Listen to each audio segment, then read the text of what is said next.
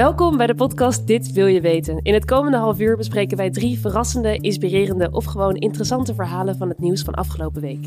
Met deze week, wordt Julian Assange nu dan toch opgepakt? Zijn de Mazelen weer terug? En hoe organiseer je verkiezingen voor 900 miljoen man? This is a victory that cannot be denied. Bloemen en trommels bij dit stembureau in India. Ik bedoel, het is een kinderziekte. Het neemt niet weg dat het in enkele gevallen ernstige complicaties kan hebben.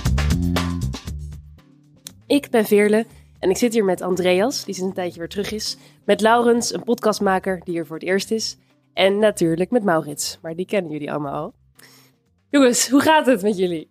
Goed, we hebben even moeten wachten tot die date, maar een uur na technische problemen kunnen we aan de slag. En eindelijk beginnen. Ik heb er zin in. Ja? Laurens, jij bent hier voor het eerst. Ja. Jij maakt de podcast Cultuur. Dat klopt. Komt elke 2 weken uit, een cultuurpodcast. Wat moet ik me daarbij voorstellen? Nou, elke 2 weken kiezen wij een onderwerp uit. Dus dat kan een film zijn of een serie. Maar soms doen we ook iets als een muziekaflevering. En dan gaan we daar eigenlijk gewoon ongeveer een uurtje over lullen. En aan het einde doen we vaak ook een paar korte aanbevelingen van dingen die wij hebben gezien of gehoord. Die wij tof vinden. Dus we doen dat eigenlijk met z'n vieren. En het is een beetje slap ouwe hoeren over dingen die wij in onze vrije tijd doen. En jij kent Andreas ook, toch? Waar kennen jullie elkaar We hebben van? samen in een band gespeeld.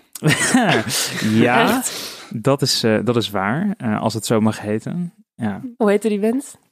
De band heette LMR. En het is aan de fantasie van de luisteraars waar dat voor staat. Andreas, waar staat dat voor? Nee, ik Moet ik durf het het echt zelf gaan Laurens maakt rock. Ja, precies. Dat was het. Hoe was jouw week, Veerle? Heel slap, jongens. Heel Ja, slap. jij bent niet Titus. Nee, Ja, waar is die dat terug? De koep is gelukt. ja, ik heb hard voor moeten vechten. Snel gedaan maar, ook. ik 2 zit toch afleveringen hier. ingevallen en nu al gelijk Ongelooflijk. wheels of Ik steel. voel me vereerd dat ik getuige mag zijn van dit historische moment. Ja, het is er gelukt. Zit erbij. Ik zit hier. Maurits is er zoals altijd. En Andreas, jij bent een tijdje weg geweest, hè? Ja, Waar heb je uitgehangen? ik zat in Brussel een maandje. Met die Belgen waar ik over praatte de laatste keer dat ik hier was. En ik kom nu weer een keertje invallen. Ik kom weer eens mijn hoofd laten zien. In een soort van kraakpand zitten we nu hier. Het ruikt ook een beetje naar een kraakband. Een beetje naar een crackpand. Nou. Hey, Andreas, je bent een tijd weg geweest. Afgelopen week, wat heeft jou nou het meest geraakt?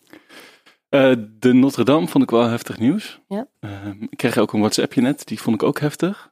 Dat was op het themalied van Ajax voor Rotterdam. Namelijk, als de lente is gekomen, dan gooien wij bommen op Rotterdam. En er was een meme, namelijk de afbrandende Notre Dame. En dan stond erboven, ik zei Notre Dame, niet. Wauw. Oh. Ja. Jeez, wat Ja. zegt zeg. Dat vond ik wel heftig. Ja. Maar goed, het nieuws vooral. En ik bedoel, kijk, er is natuurlijk van alles over gezegd de afgelopen week. Het gaat nu vooral over de donaties. Maurits, wat vind je daarvan? Nou, in eerste instantie dacht ik supermooi natuurlijk. Goed dat mensen honderden miljoenen schenken. Toen hoorde ik vandaag dat dat wel via een soort belastingdeal wordt gedaan. Waardoor ze 60% van hun gift kunnen terugkrijgen van de staat. Dus toen dacht ik, ja, het zijn wel mooie praatjes, maar uiteindelijk... Ja. En jij, Laurens? Ja, ik vind het... Ik moet zeggen, het Notre Dame verhaal, ook al is het natuurlijk heel tragisch, ik vond het ergens wel mooi, omdat het soort van over de hele wereld... het was echt zo'n soort gedeeld moment van menselijkheid, dat iedereen dit zag en dacht, oh, wat vreselijk. Dus dat vond ik er eigenlijk wel mooi aan. Alleen toen al die modebedrijven en zo, van, oh, ik geef 100 miljoen, oh, ik geef 200 miljoen. Dat, ja, ik weet niet. Ik vond het heel goedkoop eigenlijk. En dat ik ook denk van, oké, dus, nou ja, weet je, van, waarom doe je dat? Het is echt gewoon puur voor de show. En natuurlijk ga je dat van de belasting aftrekken. En ja, heeft de katholieke kerk al dat geld nodig, vraag ik me dan af. Hè? Hij gaat in ieder geval weer weder opgebouwd worden. Daar denk ik dat we zeker over kunnen zijn. Wat ik trouwens niet snap is dat was 's avonds en toen werd ik 's ochtends wakker met het nieuwsbericht, het is net geblust. Hebben ze nou de hele nacht Ja. dat ding Dat duurt geblust? heel lang Hele voordat smult. dat smult. Dat Maar duurt jongens, de Notre Dame Oh ja. kennen we natuurlijk allemaal van de klokkenluider van de Notre Dame. En wij gaan het vervolgens ook hebben over niemand minder dan de klokkenluider Julian Assange. This is a victory that cannot be denied. It is a victory of historical importance, not just for me, for my family, for my children, but for the independence of the UN system. Deze man, Laurens, kijk jou aan, die heeft 7 jaar op de ambassade van Ecuador gezeten in Klopt. Londen. Wie is dit ook alweer? Julian Assange wordt gezien als de oprichter van WikiLeaks. En WikiLeaks is een non-profit, ze noemen zichzelf een journalistieke organisatie. Maar wat het eigenlijk is een soort tussenpersoon waarbij klokkenluiders en journalisten die kunnen data die ze op illegale wijze hebben gekregen, kunnen ze via WikiLeaks dan publiek maken. Dus die zijn dan een soort tussenpersoon om te voorkomen dat klokkenluiders en dergelijke worden veroordeeld. En Julian Assange heeft dan met name in 2010 is WikiLeaks heel erg in het nieuws geweest. Want toen zijn er allemaal lekken geweest over bijvoorbeeld de Irak-oorlog. Wat was er gebeurd?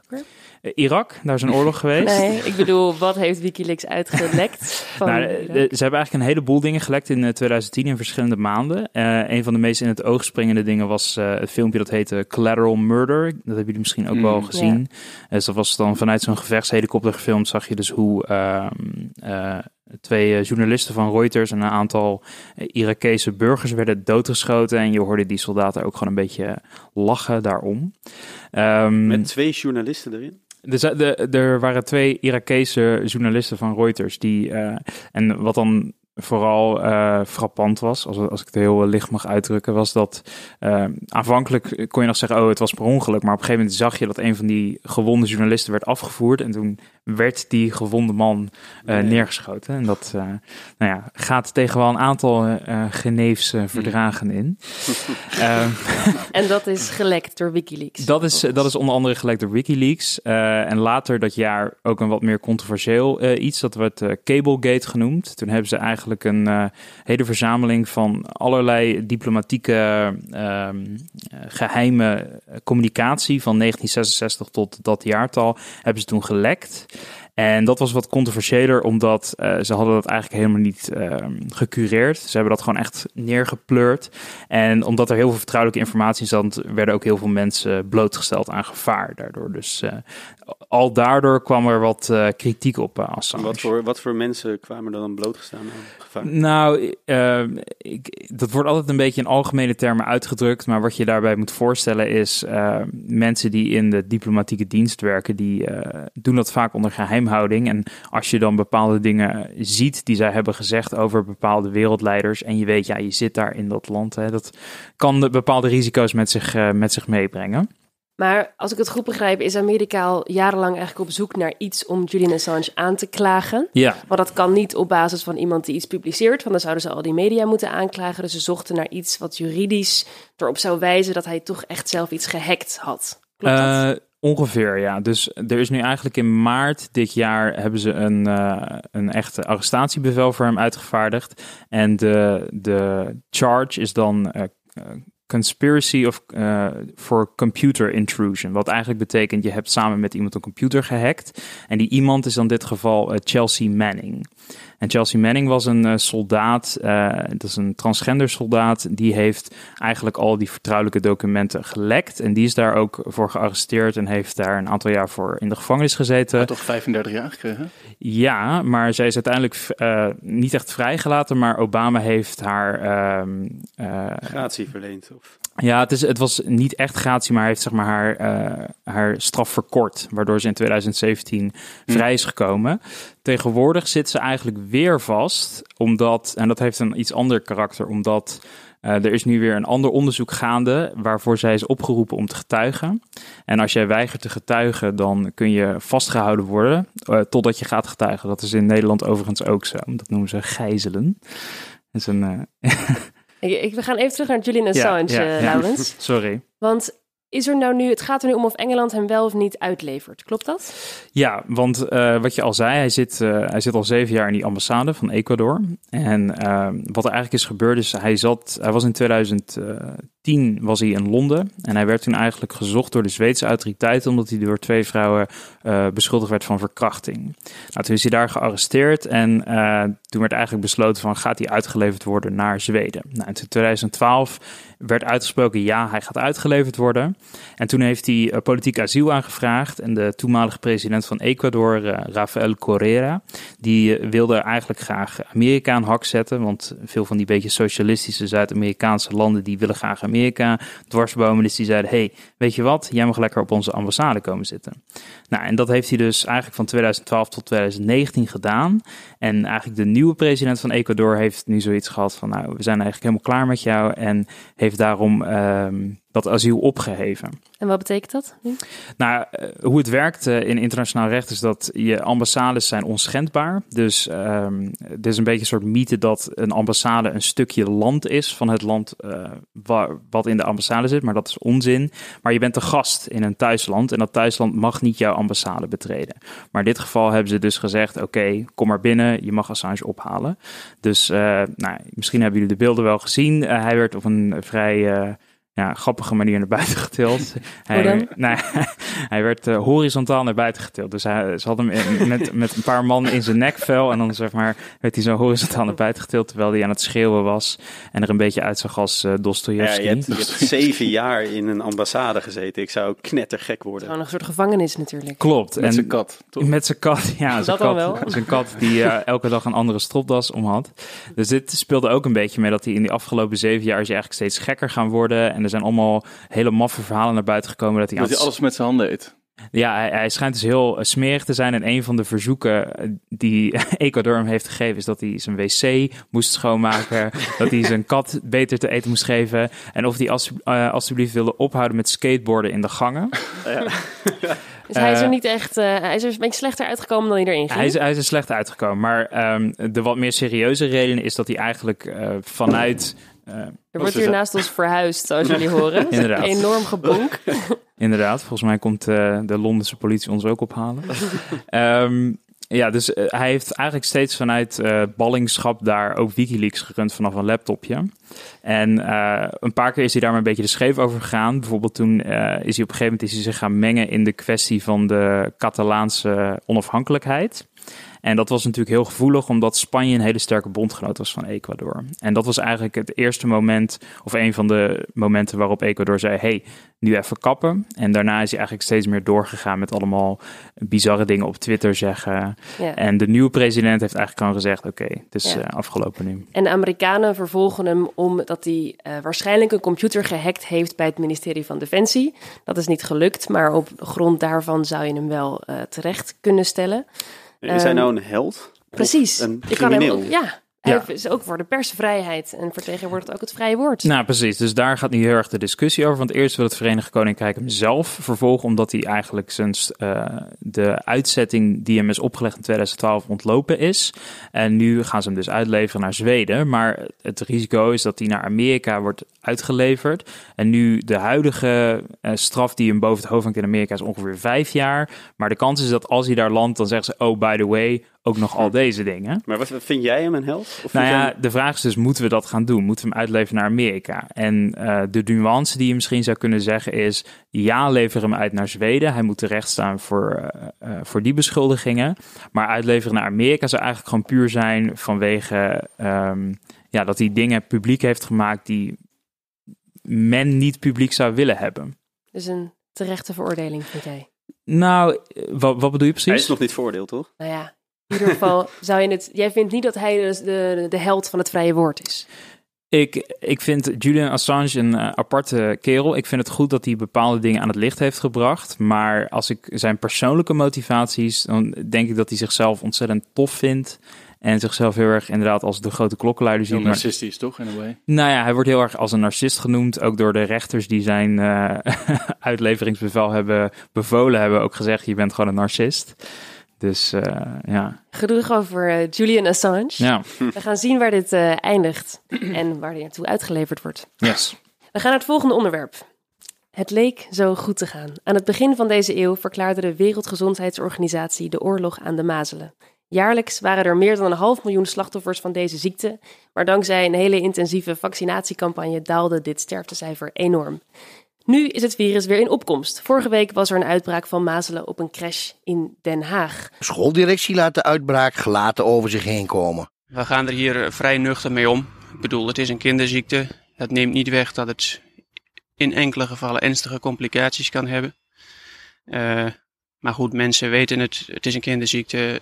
Kinderen zijn koortsig, kunnen er flink ziek van zijn. Ja, verder zijn ouders vooral vrij nuchter. Andreas, Ik dacht dat de mazelen een vrij onschuldige kinderziekte was. Ja, dat is precies interessant. Je hoort dat de basisschoolleraar hier ook zeggen, of eigenlijk baas van de basisschool.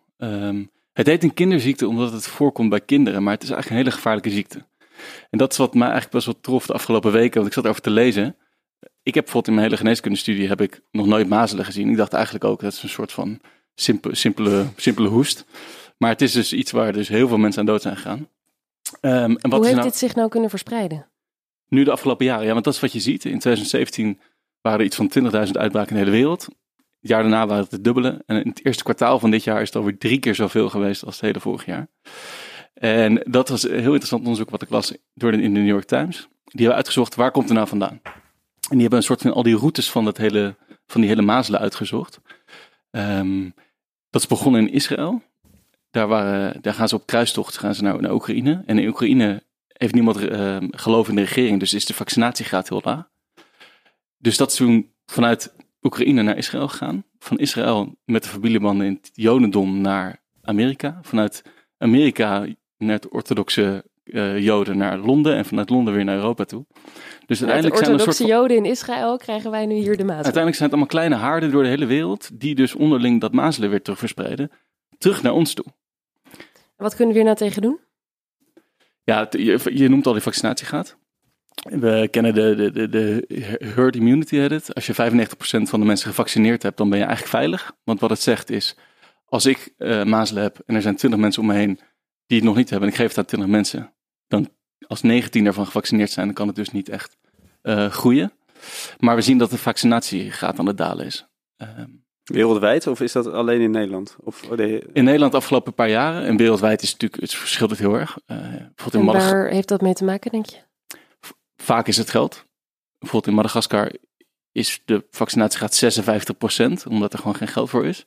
Maar ik hoorde bijvoorbeeld ook het verhaal uit Oekraïne, waar het dus kennelijk soort van is begonnen, als ik jou begrijp. Ja, het is een van die routes. Hè. Daar wordt het gratis verstrekt door de overheid. Mazelen. Mazelen, inderdaad.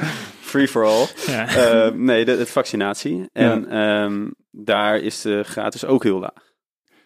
Ja, dat zijn natuurlijk altijd de verhalen van autisme. Trump noemt het ook alweer.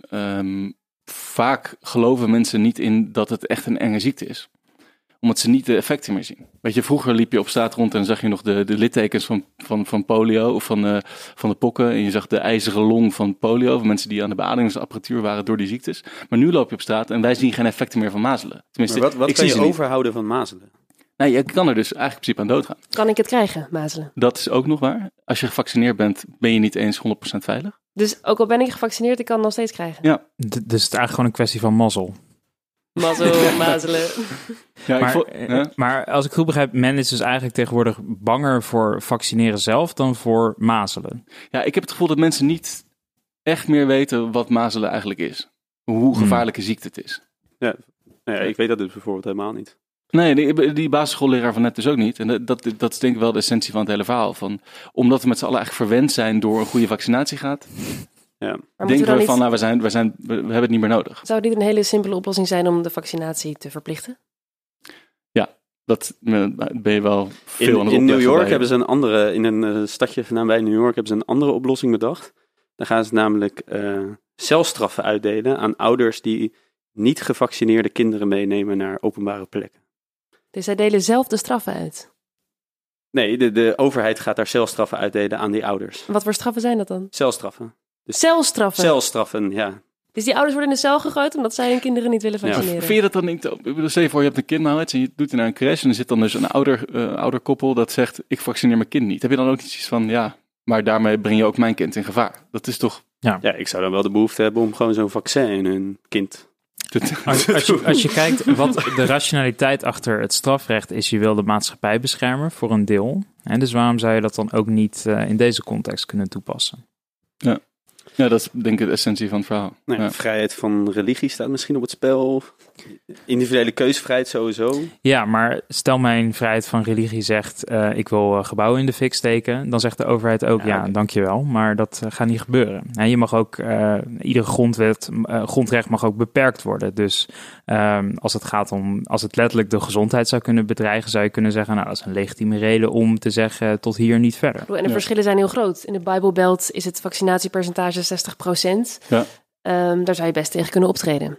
Ja. Nou ja, een van de interessante opties die werd besproken afgelopen week bij Nieuwsuur was een hoogleraar ethiek of iets dergelijks. Die zei van, nou ja, je hoeft het niet te verplichten per se, maar als je dan maar wel verplicht stelt dat kinderen op peuterspeelzalen en basisscholen verplicht zijn. En dan verplicht je het eigenlijk indirect. Maar dan dan zet je niet een soort zo... middenweg. Ja. Je legt het bij de scholen neer eigenlijk in plaats van... door de dus misschien ook een beetje makkelijk of zo. Maar. Ja. Toch nog iets van een... Ja, je hebt gewoon altijd die gekkies die weer zeggen van het bestaat niet. Er was een bioloog die zei, ik geloof niet in Mazelen. Dat is een AIDS-ontkenner, die is ook een bioloog. Die heeft toen op zijn eigen website gezet, oké, ik geef €100.000 voor degene die mij bewijs levert dat Mazelen bestaat. Toen zei een andere bioloog, nou prima, hier is een archiefkast vol, weet je wel. Zei hij, oké. Toen heeft dus die tweede bioloog, die dus met al die materialen kwam, die heeft hem aangeklaagd van maar dan wil ik wel die €100.000 hebben. Dat heeft hij uiteindelijk gekregen. Wel? Dus. Ja. Heeft hij dat gekregen? Ja. Oh. Nou, jongens, ik denk dat het allemaal wel los zal lopen met de mazelen. We gaan naar het volgende onderwerp. Bloemen en trommels bij dit stembureau in India. Mensen die vanmorgen vroeg gingen stemmen werden feestelijk ontvangen. Het is de eerste dag van de Indiase verkiezingen. En op sommige plekken staan er lange rijen voor de stemhokjes. Dit is niet zomaar een onderwerp. Dit gaat over de verkiezingen in India. Die zijn vorige week begonnen. En deze duren niet zoals in Nederland maar 1 dag, maar die duren 5 weken. En er zijn 900 miljoen stemgerechtigde Indiërs en 84 miljoen doen daarvan voor het eerst mee. Dat is evenveel als de bevolking van Frankrijk en Nederland samen. Maar Maurits, waarom moeten we het hier eigenlijk over hebben? Goede vraag. India, ver van mijn bedshow. Kon mij in eerste instantie ook niet zo heel veel schelen dat ze daar nu naar de stembus gaan. Maar ik vond dit zo'n heerlijk verhaal eigenlijk. Omdat je, als je gaat bedenken dat je dat moet faciliteren, om 900 miljoen mensen te laten stemmen. Hoe gaat dat dan? Nou, dat gaat dus best moeilijk. India is een heel divers land, ook qua natuur. Je hebt hele hoge bergen in de Himalaya, je hebt natuurlijk woestijn, je hebt allemaal eilanden. En er is ook nog eens een wet die voorschrijft dat elk stembureau of elke Indiër moet binnen een straal van 2 kilometer kunnen stemmen. Dus ze hebben sowieso 1 miljoen stemkastjes, stemcomputers gemaakt. En die moeten dus door dat hele land verplaatst worden. En dan krijg je taferelen dat die stemkasten achter op kamelen en op olifanten worden gedragen. En met helikopters in de jungle worden gedropt. Ja, en er was zelfs een gozer die woonde in een van de leeuwenreservaat of iets dergelijks. Of een tijgerreservaat, ik weet het niet eens meer. Maar dat is de grootste democratie ter wereld, toch, India? Ja, het is Hoeveel geld gaat hier naartoe eigenlijk? De schattingen lopen nog een beetje uiteen. 4-5 jaar geleden werd er €4,5 miljard aan besteed. Dat wordt waarschijnlijk verdubbeld dit jaar. Dus €9 miljard wordt hier aan besteed. Wat een democratie, hè? Ja, maar het is wel, ik vind het wel tof. Want het is, ik bedoel, wij nemen de democratie een beetje voor lief. De meeste mensen nemen niet eens de moeite om te gaan stemmen, behalve bij de Tweede Kamerverkiezingen. En daar is het gewoon 66% van de mensen gaat stemmen daar. 66%. Dat is superveel. Dat is op zich voor 900 miljoen mensen. Ja, dat is ontzettend veel, ja. Dat is gewoon heel gaaf. En wat ik ook vet vond eraan was dat vrouwen steeds grotere stempel drukken op de Indiaanse politiek. Dat is en die mogen dus ook al stemmen vanaf het begin van de onafhankelijkheid van India. Mogen vrouwen dus wel stemmen. Ja, en waarschijnlijk zijn het dit jaar voor het eerst meer vrouwen dan mannen die gaan stemmen. En wat ik zelf heel grappig vond, is dat ze in Nederland hebben eindeloze discussies over of we nou moeten overgaan op het elektronische stemmen. En daar komen we maar niet uit. En in India hebben ze dat gewoon. Met een soort controleapparaat ernaast, waardoor je alsnog kan zien dat je stem de goede kant op gaat. Er moeten ook agenten altijd bij zijn, toch? Dus daarom duurt het volgens mij 6 weken. Nee, agenten. Het zijn federale agenten. Dus niet lokale agenten, maar het zijn een soort politie of legermacht die erbij moet zijn. Want lokale politie vertrouwen ze niet. En daar komt ook nog eens bij dat niet alleen elektronisch moeten stemmen, maar iedereen die stemt krijgt ook een soort inktstip op zijn nagel. En dan kan je, dat is een soort van bewijs dat je niet 2 keer kan stemmen. Ja. En er is een of ander dorpje ergens in India, daar wordt die inkt gemaakt. Er zijn maar 2 mensen die weten wat het recept is van die inkt. Zo typisch. Heel tof. Maar wat gaat gebeuren? Wordt het weer een Modi?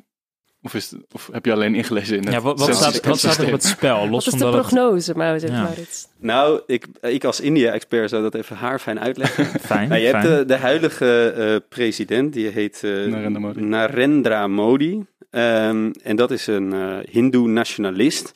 En er is 1 grote uitdager en dat is Gandhi. En dat is niet familie van... Jawel. Nee, dit is niet Indira geen Gandhi. familie. Geen familie. Van Indira Gandhi.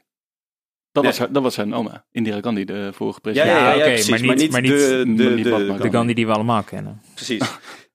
En die is van de Congrespartij, dat is een seculiere partij. En er staat dus best wel wat op het spel, want die Modi, dat is eigenlijk een ontzettend radicaal. En iedereen die niet hindoe is in India, en dat zijn er nogal wat mensen, vooral moslims, die moeten het echt ontgelden onder deze president. Toch is hij populair. Ja, omdat heel veel mensen hindoe zijn. En die steunen hem door dik en dun. Maar ze vinden ook dat hij, hoe zeg je dat, gewoon daadkracht toont tegenover het buitenland. En als Pakistan Kashmir aanvalt, dan slaat hij terug. Hij is ook bekend als een daadkrachtige president. Nou ja, dat werd hem een beetje in de schoot geworpen. Want hij deed het eigenlijk niet zo goed in de peilingen. Tot in februari Pakistan bedacht, we gaan even weer een soort van oorlog voeren daar aan die grens. En daar heeft hij toen heel daadkrachtig inderdaad tegen opgetreden. En dat heeft hem weer heel veel populariteit. Dat kwam heel goed uit. Dat is puur toeval, want ik kreeg altijd de impressie dat hij met opzet daar een beetje aan het mengen was. Om zichzelf ik denk dat hij dat wel heeft benut. Dus misschien is hij wel extra gaan stoken. Maar hij heeft het was niet helemaal toevallig dat het in campagnetijd gebeurde. Nee, precies. Maar ik zit me nog af te vragen, want jij zei net, het is een grote democratie. Maar het is toch wel een aparte democratie, toch? Want het is dus voor heel veel mensen, het is allemaal last minute. Want al die partijen willen hun partijprogramma niet laten zien tot het laatste moment, want dan gaat de andere partij ermee door. En ze proberen iedereen te paaien met gewoon spullen. Je krijgt een wc als je op me stemt en je krijgt een fiets als je op me stemt. Ja, dat is toch eigenlijk geen democratie. Maar is dat niet ook wat in Nederland gebeurde? Nee, Rutte beloofde ons allemaal €1000 als je op hem stemt. Dus ja. Dat is wel zo. Dat is uiteindelijk waar het allemaal op neerkomt. Ik bedoel... Je kan je heel erg afvragen, bij democratie stem je voor je eigen belang of stem je voor het algemene belang? En ik denk de meeste mensen stemmen voor wat komt mij het beste uit. Nou ja, ik denk voor veel mensen in India is, sanitaire voorzieningen, ja, doe mij dat maar. Ja. Als dat in jouw belang is en je daarop kan stemmen, nou, dan is dat ook democratisch. Zou je kunnen zeggen. Ja. Maar goed, het is dus afgelopen week begonnen. Op 19 mei is de laatste stemdag en op 23 mei verwachten we de uitslagen. Dus dan gaan ze 4 dagen stemmen voor elektronische stem. Wat? 4 dagen tellen. Ja, maar al die kasten moeten weer terug worden geplaatst. Moeten al met die kamelen weer... en kamelen. Dat is een heel proces. Zijn het ook federale kamelen?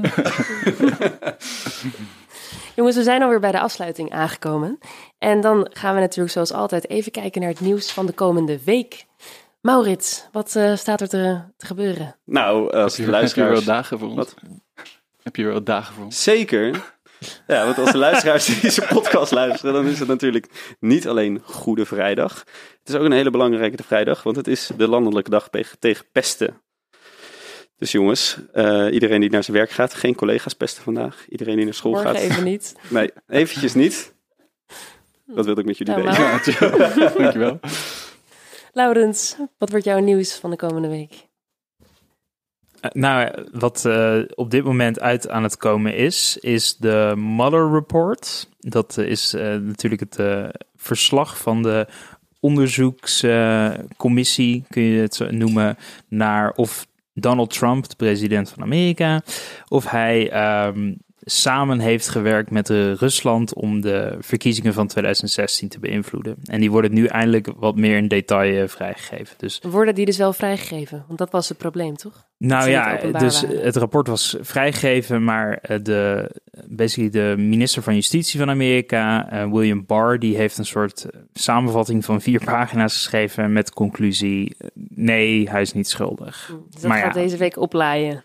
Dat gaat oplaaien en men was daar al heel achterdochtig over, omdat hij min of meer expliciet benoemd is, omdat hij bekend stond vanwege zijn standpunt dat eigenlijk presidenten niet veroordeeld kunnen worden voor dit soort dingen. Dus dat gaan we horen. Dat gaan we meemaken, ja. Andreas, heb jij nog mooie laatste woorden? Ja, ik ben deze week in de ban geraakt van de Cleanfluencers. Dat Wat is is een dat? Instagram-account van mensen die alles schoonmaken wat ze doen. En ik ben heel erg enthousiast. Jij hebt dus een Je had het mevrouw, druk op je Mr. werk, of Hinchy, Mrs. Hinch. En die gaat dus met haar schuursponsje Mickey, gaat die door huis alles schoonmaken. Die heeft een naam ook, die schuurspons. En ze heeft een kastje waar alle spullen in staan, schoonmaakspullen. Dat heet Narnia. En dan heeft ze 2,5 miljoen volgers. Dit is een grap. Ja, nee, dit bestaat allemaal. Ja, Dit bestaat. Mrs. Hinch. Wauw. En dus ik ga beginnen aan de schoonmaak. Oh, Jeetje, en leuk. wij ons Helemaal best maar doen op geïnspireerd. Instagram met al die posts. Maar dit is gewoon de truc. Allemaal dit account volgen. Dit was het voor vandaag. Tot volgende week.